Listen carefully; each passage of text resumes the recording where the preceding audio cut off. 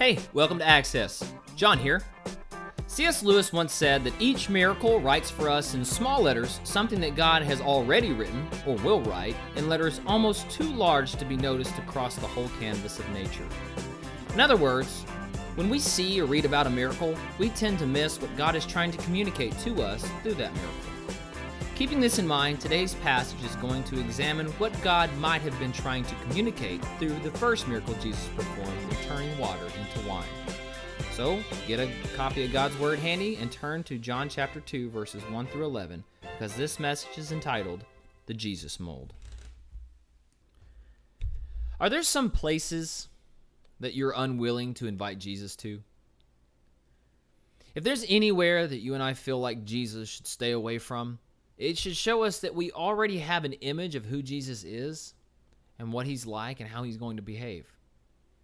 And to help solidify this point, consider that family member that you really don't want to see at the next family reunion.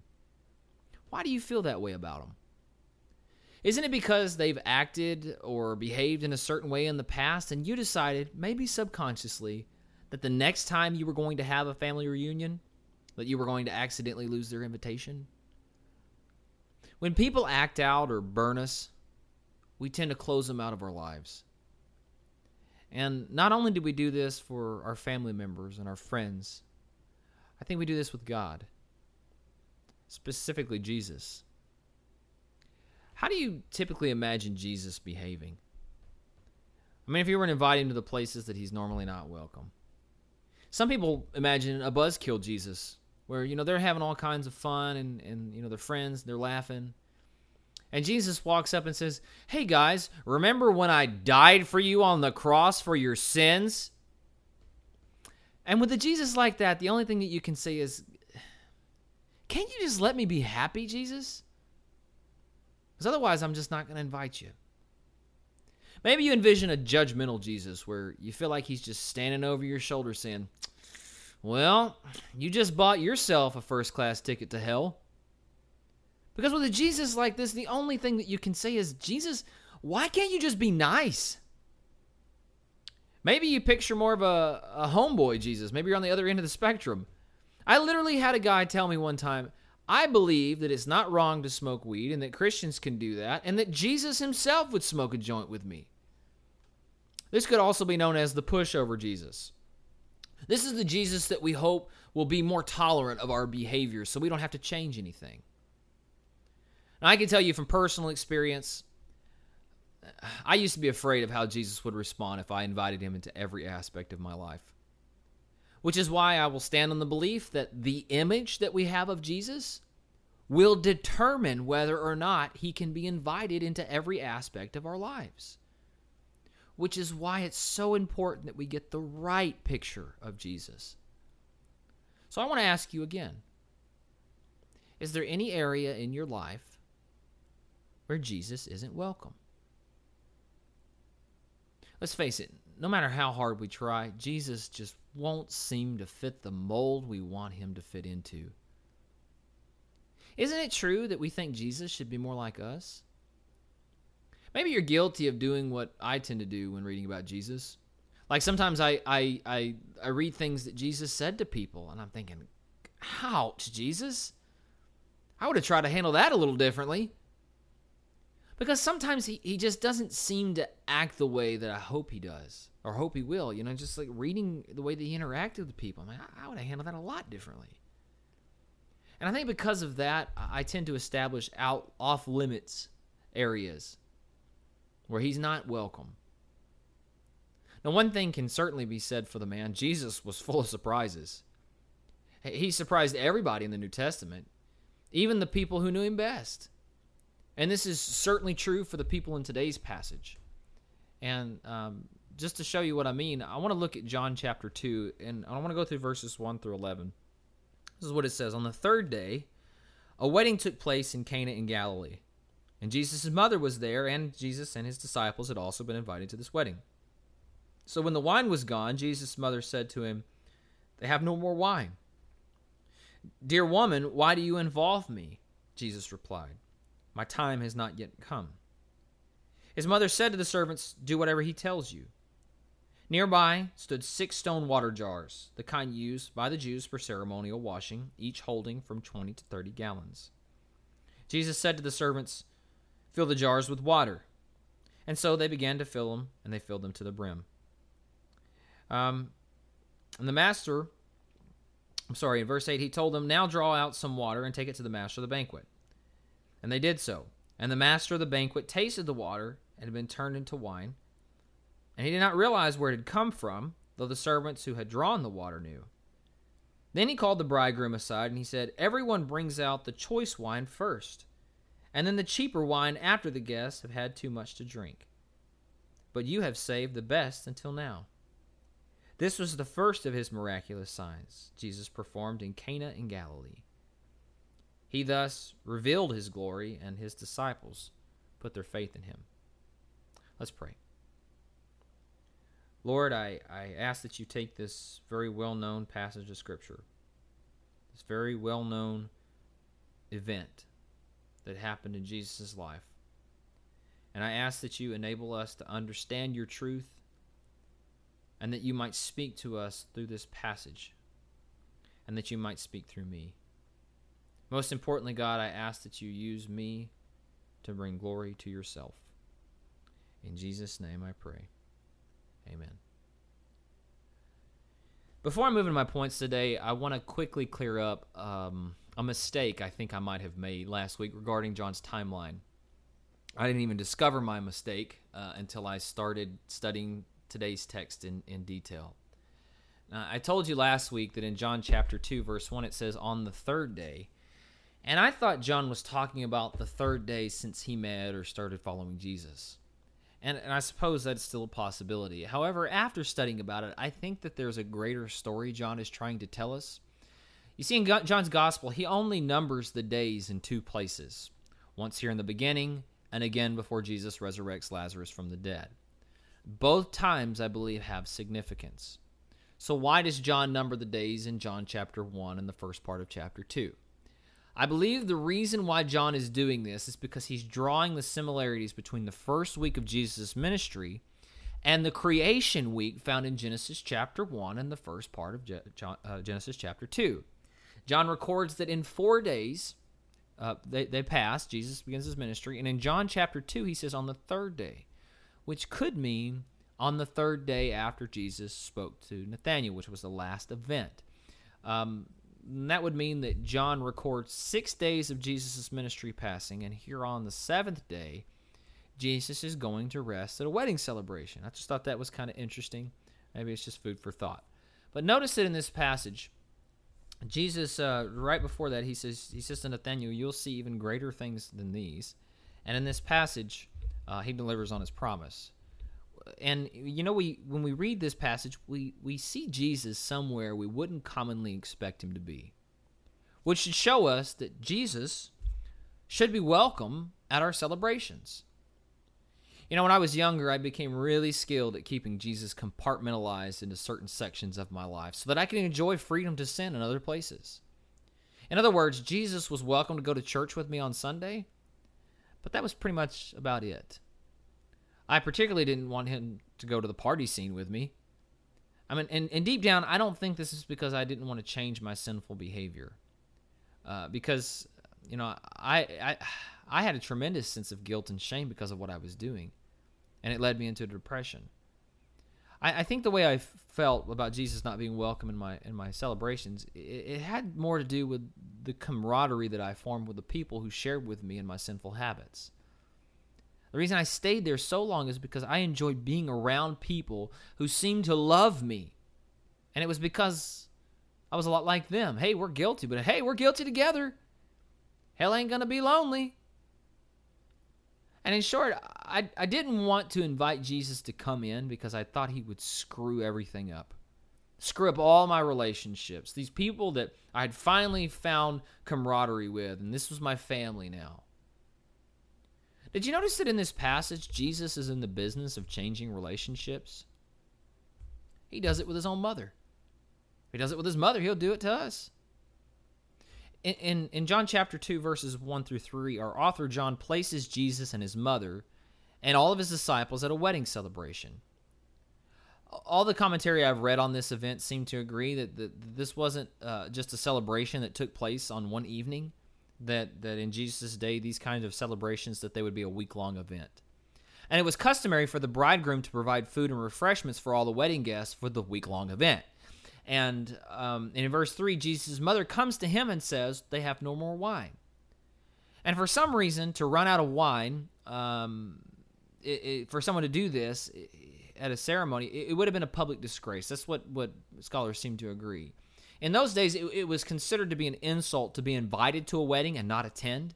And the reason why is because those families who were getting married would have to be very careful only to invite those people that they could provide for a week long.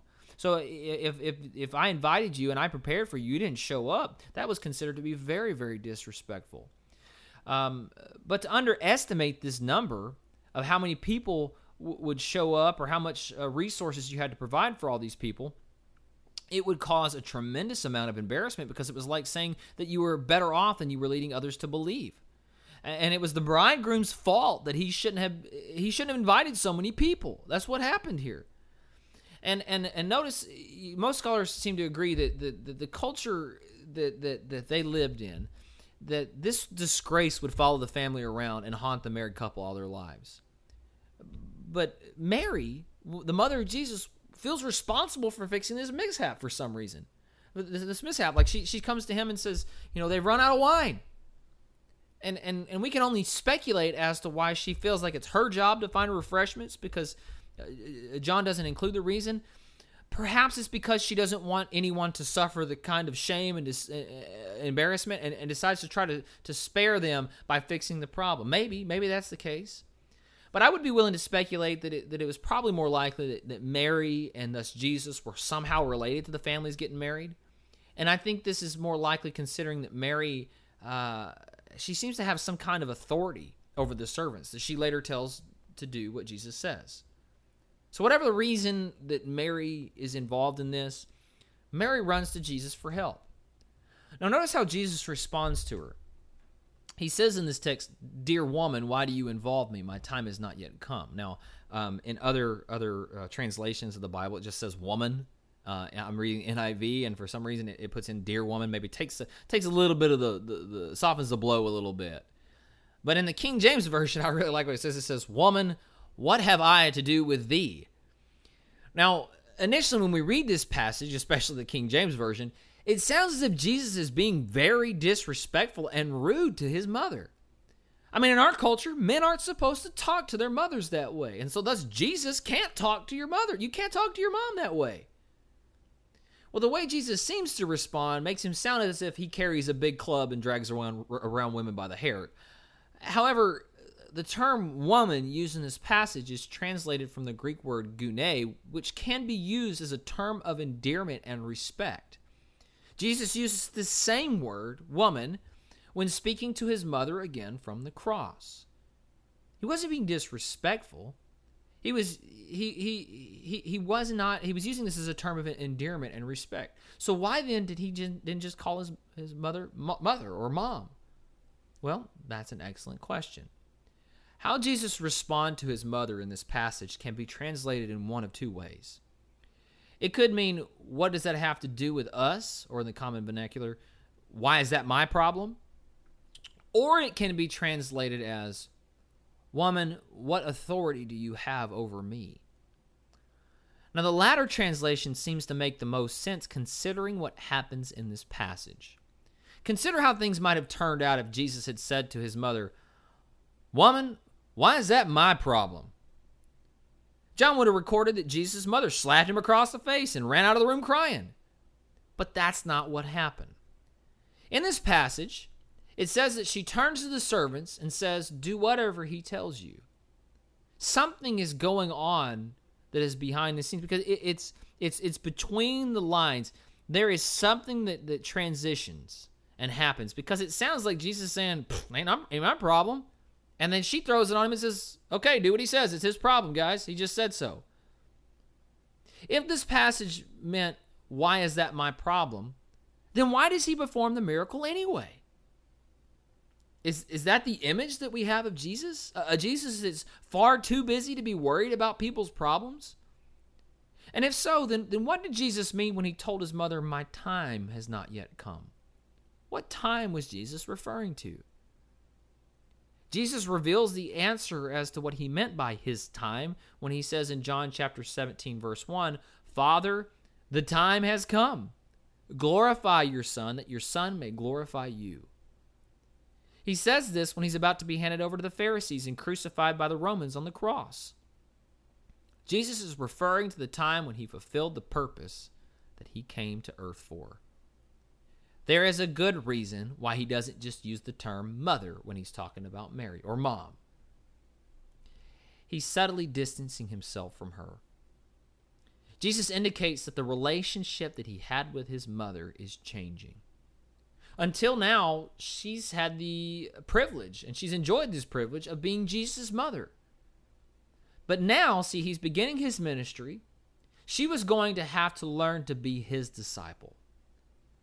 And this was no doubt a painful process for her. In fact, we see in Scripture that before this process was complete, that she and all of Jesus' siblings would have to feel rejected, like they were cut off from him, like he was too busy for them. She would have to watch him die a horrible death on a cross. And eventually she would have to realize that she too must bend her knees to the resurrected King. But in doing so, she would discover a deeper relationship than the one she had ever known before. You see, Jesus wouldn't fit inside his mother's mold for him. Coming and telling him, we've got a big problem, and it's time for you to do something. Jesus said, no. What authority do you have over me? Let's look at things through the proper perspective, woman. This doesn't mean that he wasn't going to continue being her son, but that the nature of their relationship was changing. You know, I once had a conversation with a woman who had converted from Catholicism, and I asked her, why do Catholics pray to Mary? And she told me that most Catholics believe that Mary has the ability to intercede on our behalf with the Son. In other words, our prayers carry more weight when we pray to Mary than to Jesus. And I would say this would be true if Jesus had not changed the relationship with his mother. If she continued to have any kind of authority over him, then certainly you should pray to Mary. However, that's just not what happened. One time we decided that in order to protect our students, we needed to investigate the doctrine of all of our youth leaders and all of our youth volunteers. And I'll never forget what one of our deacons who worked with the youth, Ted, said when I asked him, "Why shouldn't we pray to Mary or one of the other saints?"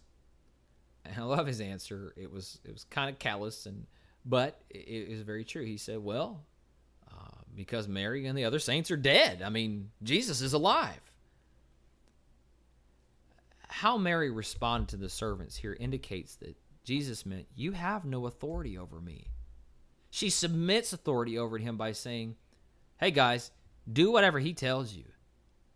In other words, we're not going to do this my way. I'm submitting to him. We're going to do this his way. And before I move on from this point that Jesus should be welcome at our celebrations, that he should have freedom to change our relationships, there's another irritating question that I'd like to ask, and maybe you're thinking it yourself. Did Mary know that Jesus was going to perform a miracle? And if so, wouldn't that suggest that Jesus did miracles as a child? The Quran says that Jesus performed miracles as a child, and that he once picked up some clay and he threw it up in the air and it became a bird. Other apocryphal sources, writings that didn't make it into the New Testament canon, say that he did as well. For example, the infamous Gospel of Thomas. But I would challenge you to really take what our author John says in John 1:11 to heart. He says this was the first of his miraculous signs.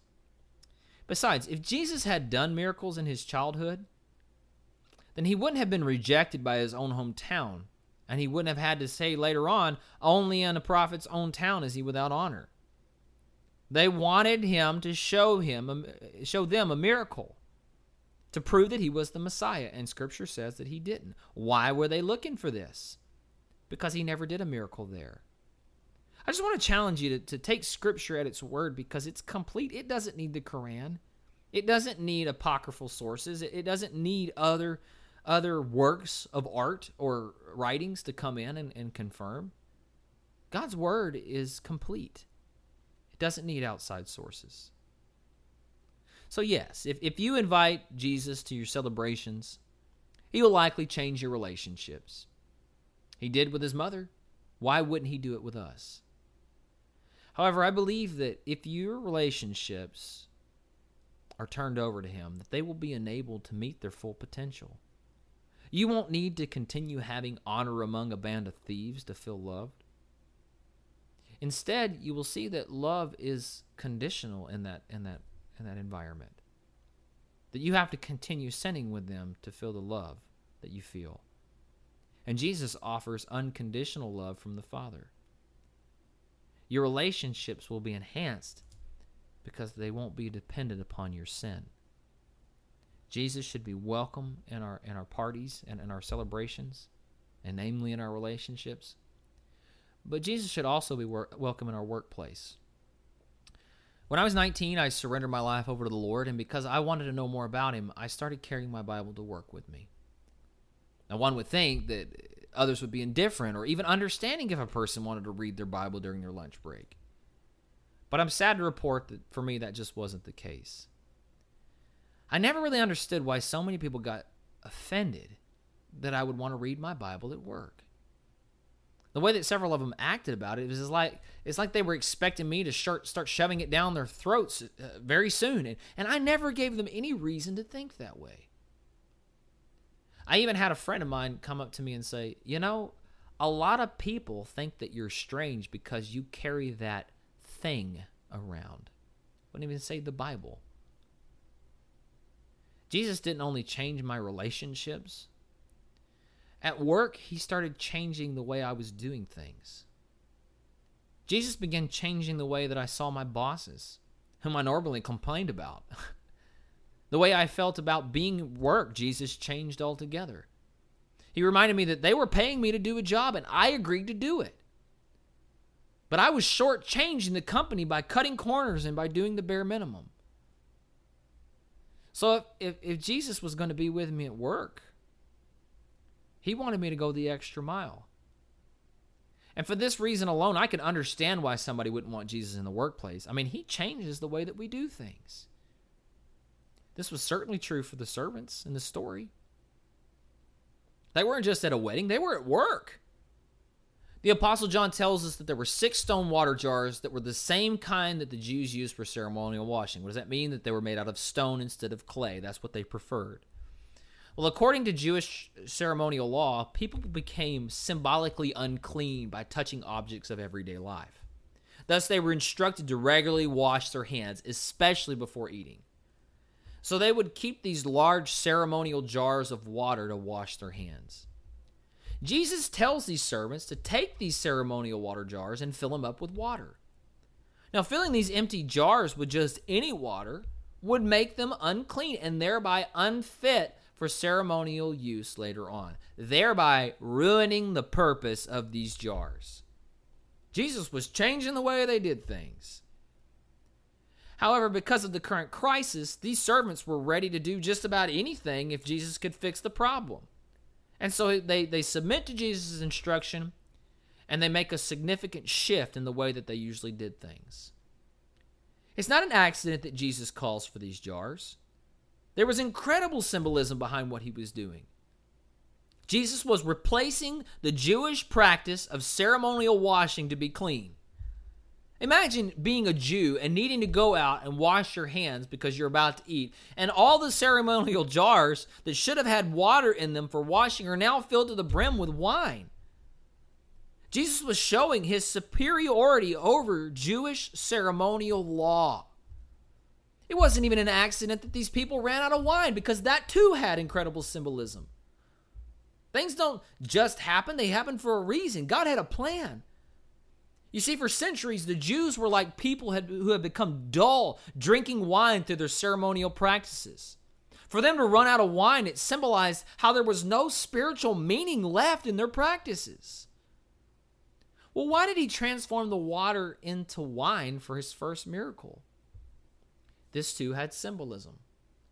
You see, in the Old Testament, specifically in the writings of the major and the minor and the major prophets, especially Amos, overflowing wine was always associated with the prosperity that the Messiah would bring.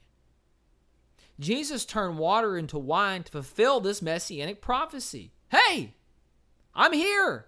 Hey, you remember the Messiah's bringing wine? Guess what? You got plenty of wine. This event should have caused the people to focus not on the miracle, but on what God had written that was so big that you could miss it if you weren't careful. The Messiah is here. For these servants, Jesus changed things around their workplace. But did you notice that John doesn't seem to include any kind of response, spiritual response in them? Jesus commands them to draw water out and take it to the master of ceremonies. According to a word study, the master of ceremonies isn't the head guy. He's just suggested to be the head waiter. He's the one responsible for making sure things go smoothly. And as soon as the master of ceremonies tastes the wine, he's overwhelmed by this amazing quality of wine. So much so that he goes to the bridegroom and tells him, usually people start with the choice wine, but you've saved the best for last. I think it's both comical and sad that John makes no mention of the bridegroom rejecting credit here, saying, I didn't do that. What happened? And I think it's funny because he's so embarrassed. He wants to be spared of public embarrassment that he's willing to go along with everything. He's like, you're welcome. But I also think it's sad because he stands in the way of others at the feast discovering what really happened. Notice, though, that the servants did know what had happened, and they didn't even let the master of ceremonies know what happened. I think if I saw something like that, I would be telling everybody, like, hey, this guy, you're not going to believe it. He just turned water into wine. And I think it goes to show that miracles, although amazing, don't necessarily elicit any kind of spiritual response in us. According to John, these servants just let Jesus into their workplace, but it was apparently all for nothing because they didn't understand the most important place Jesus should be welcome. Jesus should be welcome in our heart. The master of ceremonies most likely didn't understand the profound truth of what he said. The best was saved for last. Now, this is synonymous to what the writer of Hebrews said in Hebrews 1 and 2, which says, in the past, God spoke to our forefathers, to the prophets, at many times and in various ways. But in these last days, he's spoken to us by his Son, whom he appointed heir of all things and through whom he made the universe. For 2,000 years, God spoke to man through dreams and from clouds and once through a burning bush. 2,000 years he did that. But then another 2,000 years, God spoke to mankind through judges and prophets. And in these last 2,000 years, God has spoken to us through his Son, Jesus. Kind of really makes a person think that we might be living in the last of days, huh? God saved the best for last, and that he speaks to us through his Son. Well, just what exactly does he communicate? I think the loudest message has to be this. In every man, woman, and child is a deep yearning, a longing to be loved. And mankind looks for this love everywhere they go. And most are either unwilling or unable to find love at its source. Love is here. I proved my love for you in this, that while you were still sinners, my Son, whom I love, died for you. Let all who want love find it in him. Did you notice that in verse 11 it says, he thus revealed his glory, and his disciples put their faith in him? Jesus' miracle of turning water into wine didn't seem to elicit any kind of response in the servants. But here, after witnessing the very same miracle, the disciples put their trust in him. Why? I think it's because the disciples understood the most important place that Jesus should be welcome. The disciples allowed Jesus to be welcome within their hearts. Jeremiah aptly wrote in Jeremiah 17:9, "The heart is deceitful above all things and beyond cure. Who can understand it?" Because of this, our hearts are the last place we want Jesus in. Maybe it's because we're afraid Jesus won't like what he sees in there. I mean, Jesus, I have some dark thoughts sometimes, and I know where it's coming from. It's coming from my heart. Maybe we're afraid he'll expose it in us, or maybe we're afraid he'll expose it to others. And we wonder, will other people love me if they find out? But don't you see, Jesus already knows what's in your heart. You can run from him, but you cannot hide the contents of your heart. I think I kept my heart from him for so long because I knew that Jesus would begin to rearrange my priorities. You see, there are several things in my life that I put first before God. And I would be a liar if I told you I didn't struggle with this anymore. I do. But I can genuinely tell you that, I'm overwhelmed with joy. Not because I'm who I want to be, but because I'm not who I used to be. Allowing Jesus into my heart, or rather giving my heart to Jesus, meant that he was going to rearrange some of the priorities in my life. And Jesus has been working with my wretched heart, rearranging those priorities. And he's been showing me how I can put him first. And I'm going to tell you something. It was a lot different than what I thought he was going to do. I think each of us are considerably practiced at resisting Jesus. We all have off-limits areas for him. And because of this, many of us won't even allow him to get even a foot inside the door of our hearts. Instead, we attempt to conform him into who we want him to become.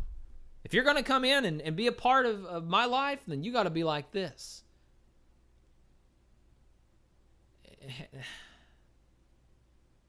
We should know that Jesus is never going to fit any kind of mold that we have for him. He is never going to be everything we want him to be. He is, however, everything we want ourselves to be. I mean, think about it. Deep down, we wish we had the confidence to stand before a storm when we feel like we're going to die and tell it, "Peace, be still."